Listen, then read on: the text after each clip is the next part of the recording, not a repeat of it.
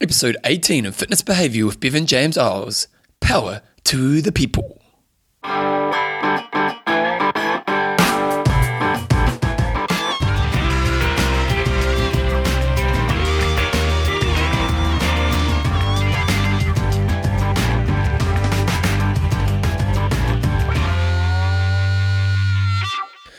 Alright guys, welcome along to episode 18 of Fitness Behaviour with Bevan James Eyles, your monthly podcast on all the behaviours that create a lifetime love of fitness and all the benefits that come alongside it. Well, here we are again at the beginning of a new month, a new show, and it's actually really interesting about this podcast. I do another podcast called I Am Talk, which I've talked about a lot before on the show, and it's a triathlon show that's a very news-based weekly show, and so you're kind of up to date with my life, but with this one, it's a monthly show, and it's funny how, like, a lot of people just find the show and they'll catch up on all the old episodes straight away. So you kind of get a chunk of my life monthly as it goes along. And last weekend I was up in Wellington and I was doing a workshop for Les Mills, and I had some wicked experiences with some great instructors and great participants at their Wellington gym there. And it was really cool. I met quite a few people who listened to the show, which was really cool. And one lady came up to me and she said, I can't remember her name, which is really bad. I feel really bad. But she came up to me and she said, you're in Hawaii right now. You've just come back from Hawaii. And it was quite funny. So it's kind of funny how you guys get to know my life in these small little chunks going forward.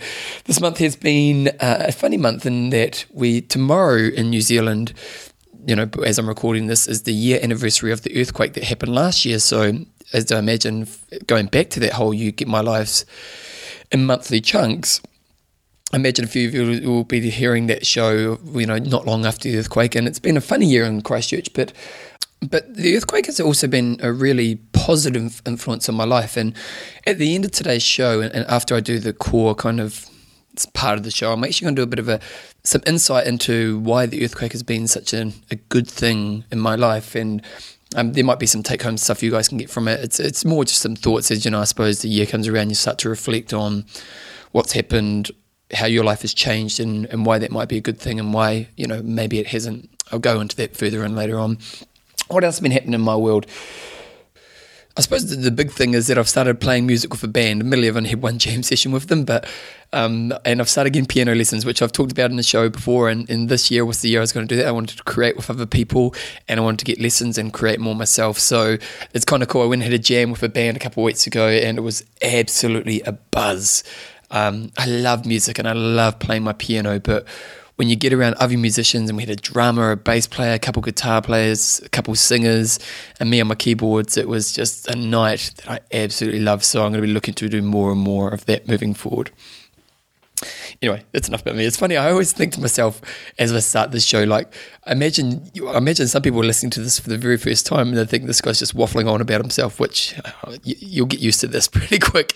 This month's show is, you know, some shows I do a lot of prep on, and I spend a lot of time into, you know, doing some research on the topics and, you know, trying to educate myself. And then some shows just come from some stuff I believe in. And today's show is going to be one of those shows which really comes from some fundamental things that I believe in that can have a massive impact on your own life and the lives of the people around you. And how, well, you know what? Let's just get into the show. So I'm going to chuck on the show right now. I'll come back at the end of the show and I'll talk about everything else you need to talk about then.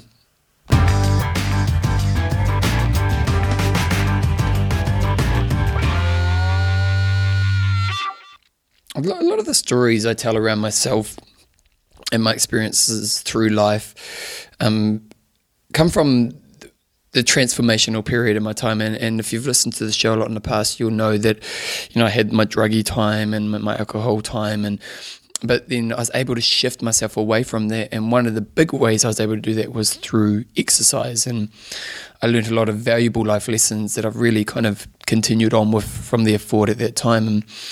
And I've also mentioned along this kind of journey of this podcast that we kind of share together, that music was a big part of me moving away from a life where I was very self-destructive and lacking in esteem and you know, not in a very kind of happy place. And the guitar was the thing that first got me understanding the principle that practice in life makes you successful. The idea that if you practice really hard at something, suddenly you get better and your mind and your sense of belief in yourself grows.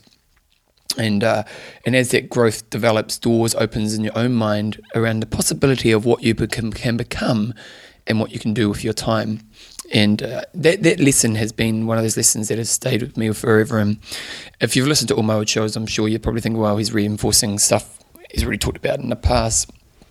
But music wasn't just about guitar for me at that time. Music became my passion. I was around 19, 20 at that time, and it became the thing I just wanted to do all the time. And this story I'm going to tell right now was when I was in my druggy period, and it's one of those significant moments that you really remember in life. And for me, it was one of those kind of U-turn moments where I realized that there was more for me in this world. We started playing guitar at practice, and then suddenly I started getting better, and the whole idea of possibilities of growing. And at first my mates laughed at me when I pulled out the guitar and kind of gave me a bit of a hard time. And then after a while, I started to realize I was getting a bit better, and eventually I decided I wanted to join a band. And I didn't really do music at school, so I didn't really have a network of people that I could, just call on to do music with. I had one mate called Marky Mark, and we'd jam a little bit, and that was about it. And Marky Mark and we practiced quite a lot because we smoked quite a bit of drugs together, to be honest. And so we'd often get stoned and play music together, and so we became quite sharp together. But I didn't really ever play with other people. But after a while, I kind of thought, well, I want to play in a band. So I got my local Buy-Sell Exchange, it was like a advertising magazine in my local area. Before the internet, it was kind of like what you'd get if you wanted to advertise something locally. And I looked up for bands, and I found this ad for someone looking for a guitar. And I turned up, and I kind of rang up the guy and I said, well, look, I play guitar and I'm interested in joining.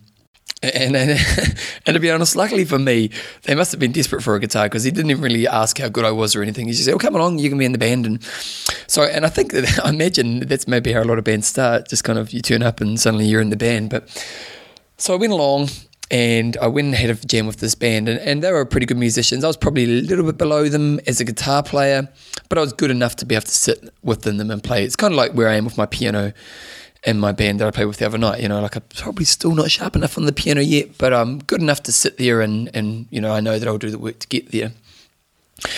So we play along, and I had a few jam sessions with them, and I absolutely loved it. Like I was saying before, when you play an instrument by yourself, it's a real buzz. But if you play an instrument with another person, it's almost like that buzz gets doubled. And then if you can then have a drummer, a bass player, and so on, you can really have this amazing experience. So they had this band of guys, it was drum, 2 guitars, bass, and that was it. The problem was they didn't have a singer. And for the first few sessions, that didn't really matter because we were just making music. But eventually, if you're going to be in a band, you need a singer. And when you think about instruments, lots of people play guitar. So to be honest, it's quite easy to find a guitarist for the band. It's harder to get drummers, and it's really hard to get good bass players. Singers are kind of like a drummer. Singers, you can get people who are willing to sing, but people who are actually good at singing are really hard. They're an asset to a band, because I don't know, or at least in my local area at that time, it was really hard to get good singers. So pretty much in our band, and I can't even remember our band name, it was pretty terrible. I think it was something like Feedback, which is just shocking. But in our band, we basically needed a singer, and it just became who's the best of the bad bunch. So the drummer tried to sing, and he wasn't that good. And then the bass, he didn't even want to try sing. And then the other guitarist was kind of like a good backup singer and not a very good lead singer. And so then I had my turn at singing, and I'd hardly say I was decent, but I was the best of a bad bunch. So suddenly I joined this band with the idea of playing guitar, and suddenly I'm the lead singer in this band, which deep down I probably liked, if I'm going to be really honest. But at the same time, I also knew my ability. But at that time, I kind of knew the idea of, well, if you practice really hard, you get better at things. And I looked at singing as just a skill. So I went and got singing lessons, and I started to play, practice my singing and almost, all that kind of stuff.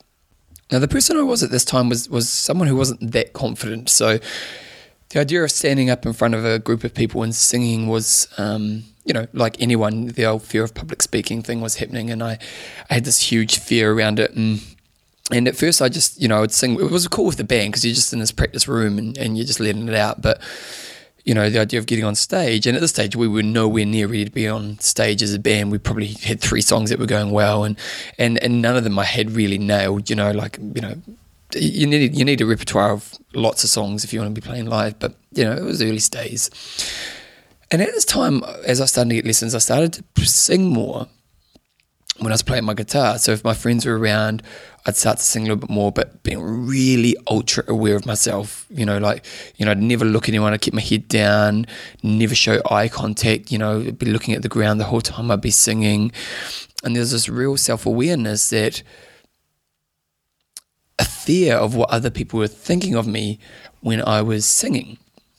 And this was really magnified around my mates because, your mates, and teenage boys, they give you a bit of a hard time. They give you a bit of shit when you're kind of having fun and stuff. And, they'll never kind of tell you when you're doing well. They'll give you a hard time. But it's just, I don't know, it's just that boy thing. But so I started singing. But the thing was, I loved music. So as much as I was kind of deep down had this insecurity around myself and was kind of inner when I would perform, well not perform, but play in front of my friends, I just love singing. And so I that was the thing that, I loved music, and that was the thing that made me still want to do it at that time. So, I kept practicing and I kept getting lessons, and then I had a few moments which made me realise that actually I was an okay singer. I don't know if I was ever a rock star, but, there's a couple kind of defining moments where I had some songs that really worked for me, and I was like, well, maybe I could be okay at this singing thing. And, and the band got better and better, and we started to get like 50 songs that were working really well, and we started to play live a little bit. But still deep down, I remember when I played live, we went out back and I literally got stoned off my face and drunk as possible before I got on stage, which came from that real insecurity around people judging me or other people's thoughts on me. Around that time, I had a friend called Sarah Woolley. And now Sarah Woolley was a partner of another friend of mine called Johnny Westbury. And Johnny Westbury had this really cool place. His parents had this house which had this, it was like a room extended on the back of the house, but it was massive. It would be the size of 3 lounges in your typical 3-bedroom house. It was absolutely massive. And because they had this bedroom, Johnny Westbury and all the boys would basically go and we'd all go hang out at Johnny's house every weekend, and we'd buy a keg of beer, and there'd be 10, 15 of us, and we'd just all sit around and drink and tell stories and have fun. And that was kind of where we hung out. And Johnny Westbury was going out with this girl called Sarah Woolley, and Sarah Woolley was this blonde-haired girl who was just a really beautifully natured person, kind of just friendly eyes. And to be honest, you probably shouldn't have been hanging out with us because we weren't bad boys, but we definitely weren't great, boys. And she had ambition, and she was going well at school, and she had lots of things going for her, and she was kicking out for us boys. And maybe her parents probably may not like that so much, but so be it. But I did really, really like Sarah. She was a really good person. And I remember one day I was sitting around, and it was just Sarah and I. Maybe we were having drinks somewhere, and we're just outside sitting around, and I remember we were just talking about my music, and I was just saying, Harry, I'm in this band, and I'm practicing really hard and stuff, and and just kind of chatting about what we're doing. And she kind of shared her experiences with me, and she turned around to me and she said, "Do you know what, Bev? When you're not around, all the boys say that they actually think you're a really good singer." Now I look back on that moment as a key defining moment of my life, because from that moment forward, she gave me something that gave me a sense of belief and confidence in myself, that maybe I was actually okay at this thing which I really wanted to be good at, and I was working really hard at, but I, deep down had these restrictions on myself in. But because Sarah was such a good person and was able to express something that was really important to me, she opened up my mind to the idea that I could be a better person. From that moment forward, I started to blossom more, and it was almost like by her giving me that praise, I was able to see myself in a different light and see myself in ways I hadn't seen myself before. And the effect of that one moment where she took some time to give me some praise was absolutely massive, because then suddenly I didn't feel so embarrassed about playing in front of my friends. So I'd actually look up and I'd actually think about the connection that with the music and the people we're having, and and I started to play a couple of gigs where I didn't have to get so smashed off my face and so on. And you know what, maybe I would have got there eventually myself, or maybe I would have had to, live a life where the only way I get on stage is I basically get very self-destructive and then get on. But really, I really believe that by Sarah taking the chance and saying some praise to me, she gave me something. I'm sure if you asked her right now, she probably doesn't even remember the conversation. But because she was such an amazing person, that she stopped and gave me some praise, she gave me a gift that, you can't even buy. She gave me something, a belief in myself, and which then again goes back to those open doors. And that was a very, very, very important lesson in my life, that with the power of praise, we can help others see what they can become. That experience, it taught me such a valuable life lesson, and it taught me the power of praise. And I kind of took from that, you know what, that's a tool that I want to use in my life to be a positive influence on other people's lives moving forward. Like, I know that by Sarah taking the time, and like I was saying earlier, she probably doesn't even remember it. But that one moment, by her saying, deep down, basically, I think you're cool and I believe in you, she opened up my mind to being a better version of myself. And that's such a powerful lesson that I kind of thought to myself, well, if that had that effect on me, in my world, I want to be the person who helps other people do that as well. And that with the power of praise, I can do that. But the thing is, there's so much more. There's so much more. Like, praise is a great tool, and maybe I'll talk a little bit about how do we use praise effectively and the rest of it. But that's not the only tool. And I suppose today I want to confront you. I want to challenge you. I want to make you look in the mirror and think about what person you are in the world to the world around you. Admittedly, I've actually recorded this show twice, and the first time I recorded a lot around, how do you look for people who are great, and how do you move towards those? And it's a little bit about that environment stuff, and I'll just do a quick one here. But, I truly believe that you want to try find people in life who make you feel great about yourselves. And if like, for example, with myself, if I hang around with you and you make me feel bad about myself, you just don't see me again. Like, I had a friend who I worked with in my industry for a while, and at first we were really tight, and she was a really good chick, and we spent so much time together. But she was also quite scathing and also quite insulting, and in a kind of a fun, friendly way. But there's a fun, friendly way to do things. Like if you're with friends and you give them a hard time, you always try to give it in the area that they're secure in, because deep down they don't mind, and so it's okay to give fun in that area. Whereas this friend, she would always be scathing in the area where she knew you were insecure. So you'd walk away from a conversation with her feeling bad about yourself. And I just decided, you know what? I don't want her in my life anymore. She's not worth my energy. I would just feel bad about myself afterwards. I don't need her in my life. And the show I recorded earlier, I went a lot into that, but I think it kind of touched on their environment stuff. So if I will make one quick point right now, it is that be aware of the energy that other people bring into your life. And if it's not good and it doesn't make you feel good about yourself, and if they say little comments, snarky comments that make you feel bad about yourself, try to move away from those people. And then if you know people who, just suddenly when you spend time with them, they just make you feel good about yourself, move towards those people.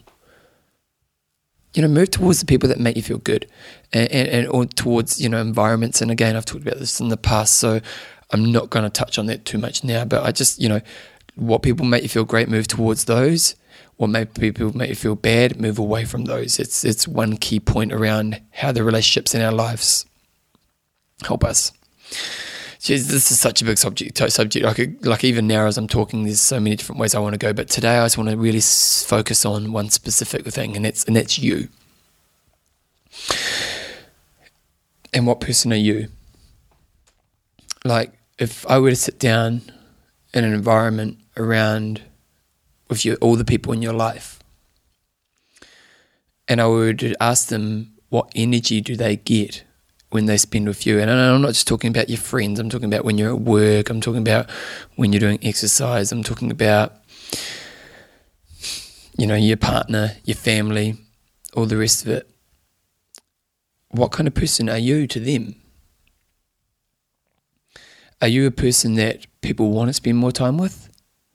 Are you a person that when people walk away from their time spent with you, they think, wow, life's really good, or I feel good about myself right now, or wow, I can do amazing things?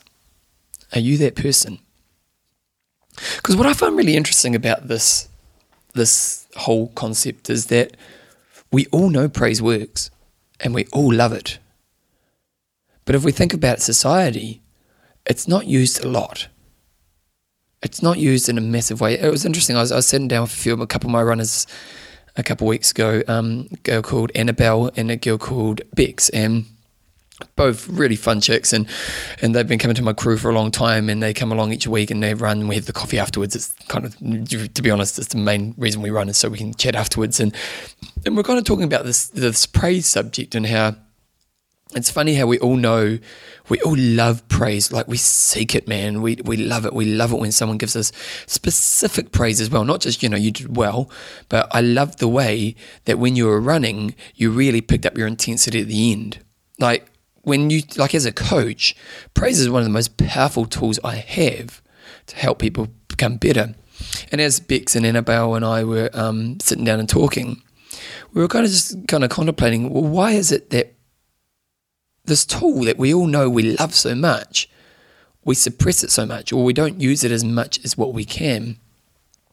And if you think about it, there's lots of tools that we can do. Praise is one of the really great ones, but there's many others. You can support people when they're going towards growth. You can be an ear and say, well, I really think you can do it. You can show belief in them. You can encourage them towards their growth. You can write a letter to someone and just tell them why they've been such an impact on your world. You can reinforce that they are good people as well. We can think of lots and lots of different things that we can do to make our world a better place because you are in it. I like that statement. You can make your world a better place because you are in it. And if we think about our lives, we have so much opportunity. There's so much opportunity to use the tools to make others feel great. But for some reason, and maybe it's cultural, maybe it's society, maybe it's your own insecurities, I should say. But for some reason, we don't do a lot of it. Now, I could talk all big picture, and I could talk about how, you make the world a better place if you do this. But I'm actually going to go from a different angle. I'm going to go from an angle of it's better for you if you get great at using the tools of making other people feel amazing. And again, this isn't a scientifically researched paper that I've read and all the rest of it. This is just my experience.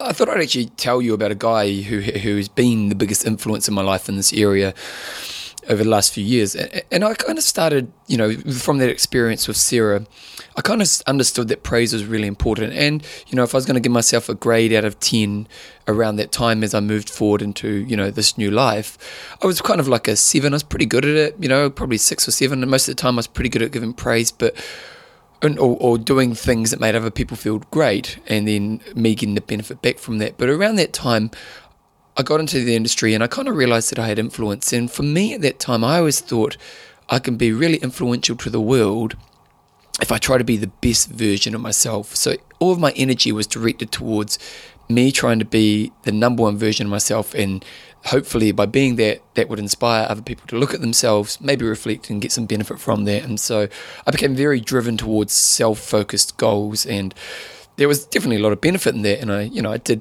achieve a level of influence that I was really happy with, and within myself I became a level that I was pretty proud of. And I work in an industry with a very, very high level people, and I'm fortunate enough to work at a really high level. So I'm surrounded by these people who are stars in our world, and a lot of these people are really magnificent in what they do. But to be honest, once I kind of got to their level, I wasn't so inspired by them. It wasn't that I didn't think they were good or anything. It wasn't that I didn't look at them and see their work and go, wow. But I didn't look at them and think, wow, I need to be better. And I think that's what inspiration really is that when you see somebody and they make you reflect and they make you inspire you to want to be a better version of yourself. So I've been working in the industry for around 6 or 7 years, and this new guy at the gym called Sully, who'd been coming up through the ranks, who worked at my local gym, was proving to be very, very successful at what he does. He was, and in my industry, particularly in group fitness, how do you define success? Well, success is really based on how many people can you get in the room. You can have all the skills in the world, but if nobody turns up to your class, you're not that good at your job at the end of the day. Whereas Sully was getting massive classes, like packed classes, and in particular there was a program called Vive, which at our gym was a program that was really struggling. Like pretty much all the classes were getting numbers that kind of were saying they shouldn't even be on the timetable. And then Sully would have a class that would be one of the biggest classes of the week across all programs.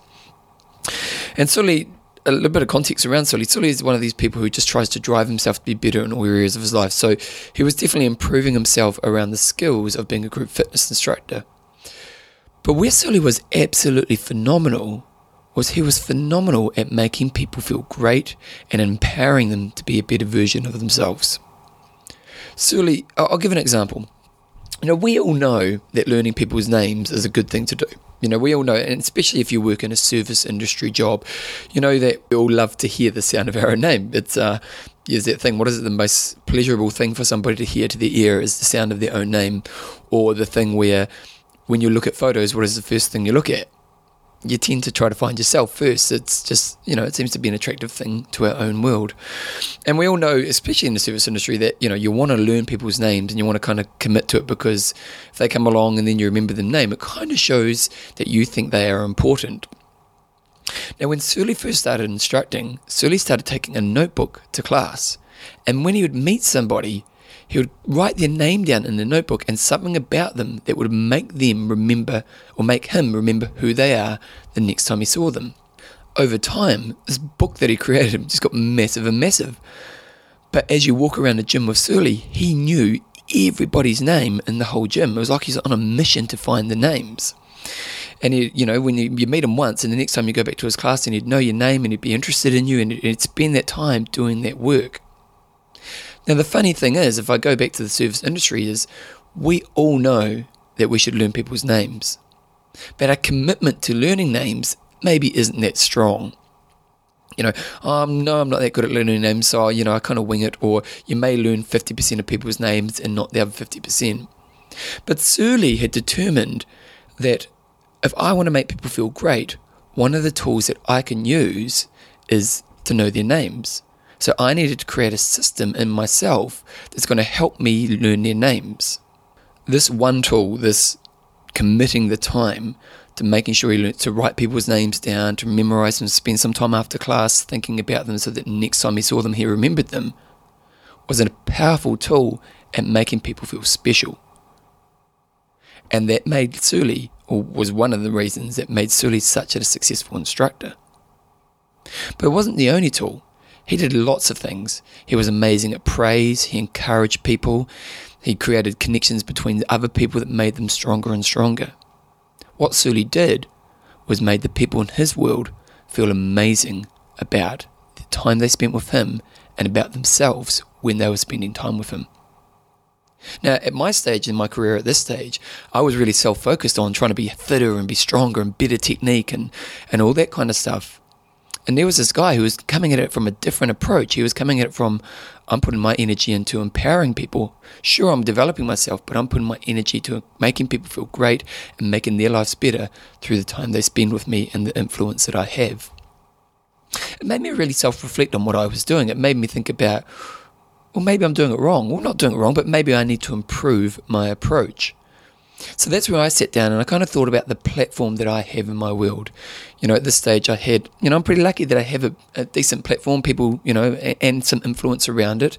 And you know what? We all do. You have influence. You have a group of people around you who you can have influence on. Some people it's big, some people it's small. But around that time, I realized I had an influence, and I thought to myself, well, if I have an influence and I have a platform, how do I want to use that influence? Like, we all have influence. How do you use your influence? And this is where Suli was the biggest influence on me in my career at any point. I kind of shifted away from trying to be the best version of myself. Not that I was giving up on me being the best version of myself, but using that as the way to influence the world, to more, how do I empower others and how do I make other people feel amazing? So then I sat down and I started thinking about, well, how can I get better at learning names? How can I be better at praise? How can I open up people's mind to possibilities? I looked at all these different tools that I could use to help do that. And as I shifted my focus, I found I was more effective at my job, more effective at helping people discover self in themselves and discover all that powerful stuff I've been talking about. But the other thing I noticed was that I got so much back. Like, I'm not altruistic. I don't do this just for you. I do this because I get a lot back as well. And the more I started to do this stuff, the more I was attracted to it, because the benefits that I personally got were massive. Like, I often talk about how you guys send me all these amazing emails. Like, I get every day of my life, I get the most beautiful emails from people telling me how the work that I've done or the work that I do has helped them in some way, shape or form. Like, can you imagine how amazing that is for me? Can you imagine how that makes me feel about myself? Can you imagine how it motivates me to stay on this path of helping other people grow? And that whole, when I look in the mirror, I have a sense of satisfaction around the work that I'm doing in the world. Suli's influence on me has shifted my life in a massive way and put my energy towards a place where I'm getting empowered because I'm empowering other people. And I say that again because it's kind of the crux of today's kind of talk, is that I get empowered because Suli taught me to empower other people. And now when I look at my world, I like right now I'm in this moment where I'm kind of, as I look at my world, I think, well, how do I express more love? How do I make people feel more loved? As a leader, I look at my coaches in my running business and I think, how can I help them develop and grow them and open up possibilities in themselves that can make them become better coaches, but better people? What's really interesting around this stuff is that you kind of have to confront your insecurities. Because when we have insecurities, sometimes they want us to keep other people down because it makes us have to confront our own stuff. But if we live in a world where we're trying to bring other people down, and I go back to my what energy do you live in, I kind of believe deep down that if you live in a world where you bring people down, you're living in a bad energy. And if you think about it, if you give yourself the opportunity and the skill work to work around building other people up and making other people feel amazing, and you get the kind of energy back that makes you feel great and that you're doing the right thing in the world, that has to deliver a better energy. You have to live in a better place. And if you live in a better place, better energy, and where you're getting all that good stuff back, you're going to move towards better decisions and a better place in your life. So I suppose I better do a recap. In today's show, you know what, maybe you don't like it, I'm not sure. It'll be interesting to see the kind of feedback I get on today's show, because it's not maybe my traditional type of show. But when we realize the power that other people have in our lives, we can see a couple things. First of all, as I was saying earlier, that we can choose to put ourselves around amazing people and people that make us feel great. But ultimately, we can see the power that we can have on other people. And once you understand that you do have an influence and you do have a platform, be it big, be it small, but once you see that and you spend some time thinking about, well, what tools can I use to empower my world, my circle of influence? Sit down and actually script out a few things. Okay, well, how can I use praise better? How can I be more specific with my praise? How can I open up people's possibilities? How can I encourage people towards growth? How can I be supportive? How can I educate people? How can I challenge people in ways that are positive? It's almost like you need to write a list of all the different ways that you can make people feel great. And then once you've done that, to spend some time thinking around, or looking for those opportunities in your day where you get to do it. And you'll find, wherever you put your focus, your mind will go. It's that whole, if you think of a Corolla car, Toyota Corolla, you'll see a lot of Toyota Corollas around on the road. It's that whole, where is your focus, as I've done in other podcasts. If you put your focus towards, I'm here to make other people feel great, using these tools I've identified, you're going to notice that you're going to start to get a lot back. And it's going to take you to a place in your life where your energy is better, which will lead you towards making better decisions. I don't know the answer to this one. I don't know how this is directly going to influence your life. But I fundamentally believe that if you're sitting in a place where you make your world a better place, you get so much back from it, which helps you to be the best version of yourself.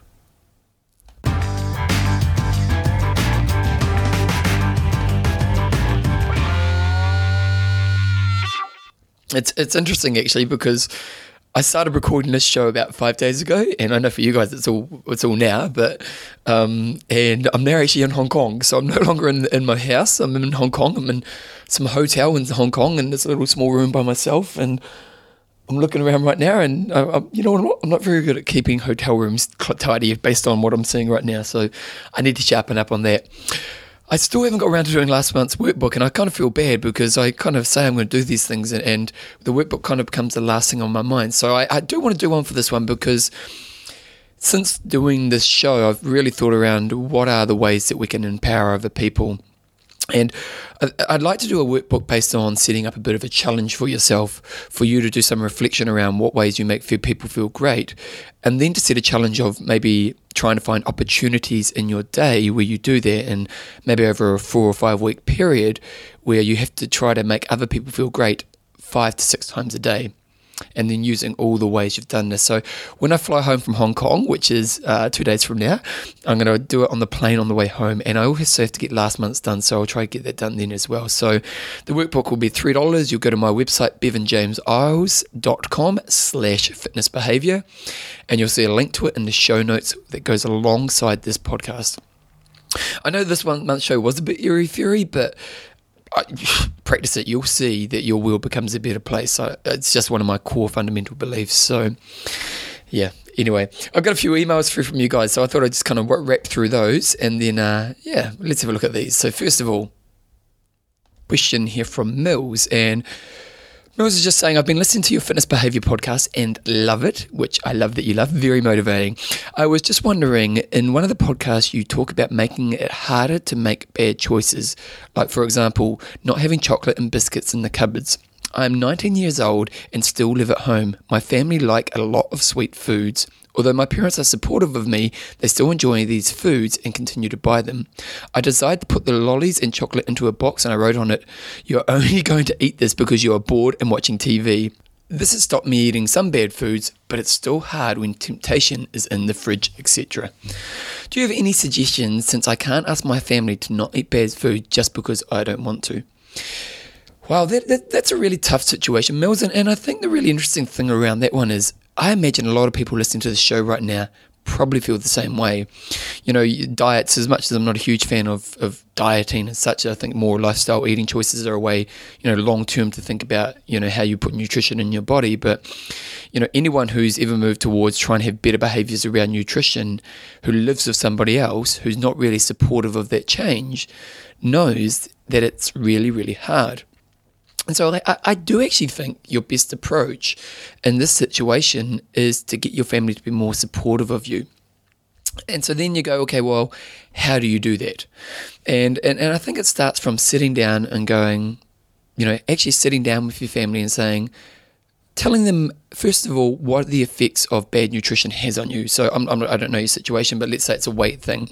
You could talk to your parents about how being overweight makes you feel bad about yourself. Again, I don't know I don't want to go too much into detail, but talk about and be really honest about the effects of that, and then talk about what you want to move towards. So you might say to your parents, okay, well, you know what? I don't really handle temptation that well, which makes me eat too much bad food when I'm bored, which then makes me, get overweight. And I don't like being overweight, and I want to move away from that. I want to move towards taking better foods. So then you talk around where you want to go, and then talk to them about how you think they can support you and how they think they can support you. Now, that doesn't have to necessarily mean that they can't have bad foods, but they might be wanting to support you in a way where they could have bad foods at different times. So they could say, okay, well, we're not going to have bad foods in the house, but we'll have it when we're at work. Or we can decide, we may hide the bad foods from you. Like each time when we do the shopping, we hide it in a different place, so you never know where it is. It's a bit more effort for them, but it's showing that support and, towards the thing that you want to go towards.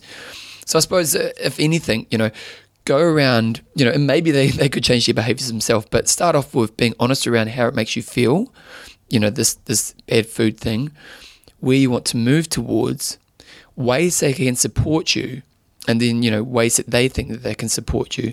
And then really just look to kind of, praise them when they're doing that stuff well. I know that's a really hard situation, and I'm sure lots of people listening right now can really probably feel the same way. So hopefully that helps with those suggestions.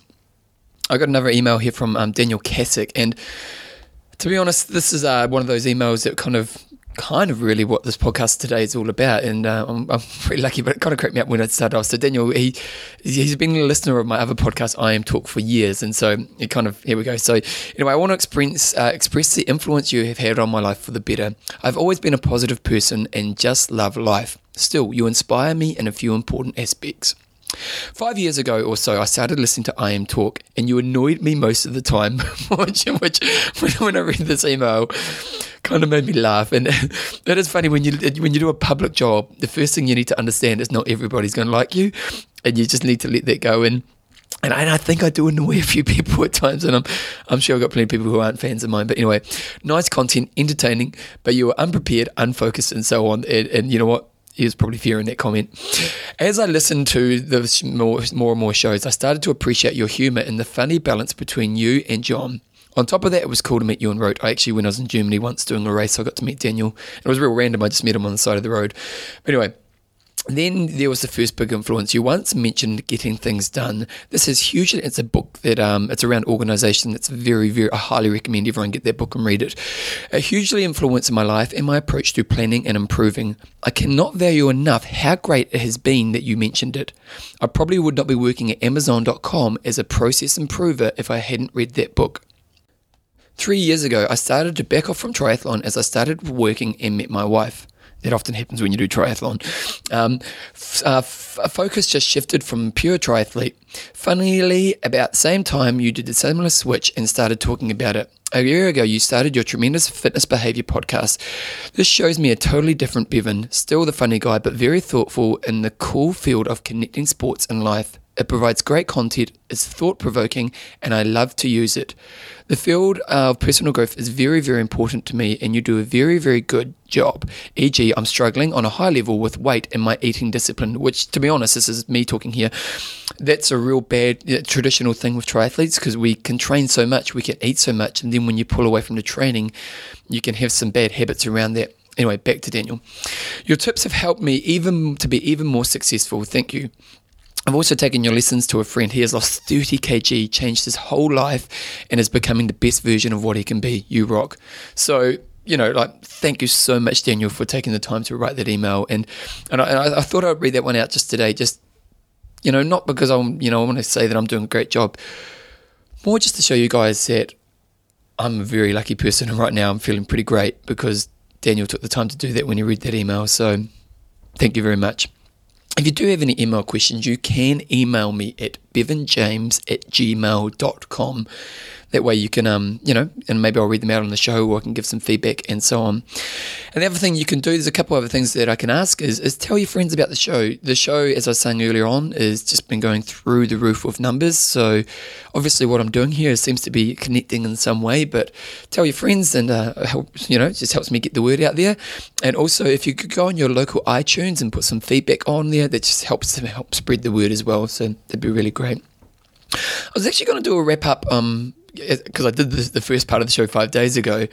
I was going to do a wrap-up on how the Christchurch earthquake affected my life, but to be honest, I think there's a show in that, because it was such a shift in life for me in such a positive way. And it's a year anniversary since the earthquake, and most people were reflecting on such a hard year. And for some reason, luckily for me, it was such a positive year. So I think I might actually do a show around that in the future. But I thought I'd quickly talk about what I'm going to be doing next month. I do a lot of personal coaching. I love it.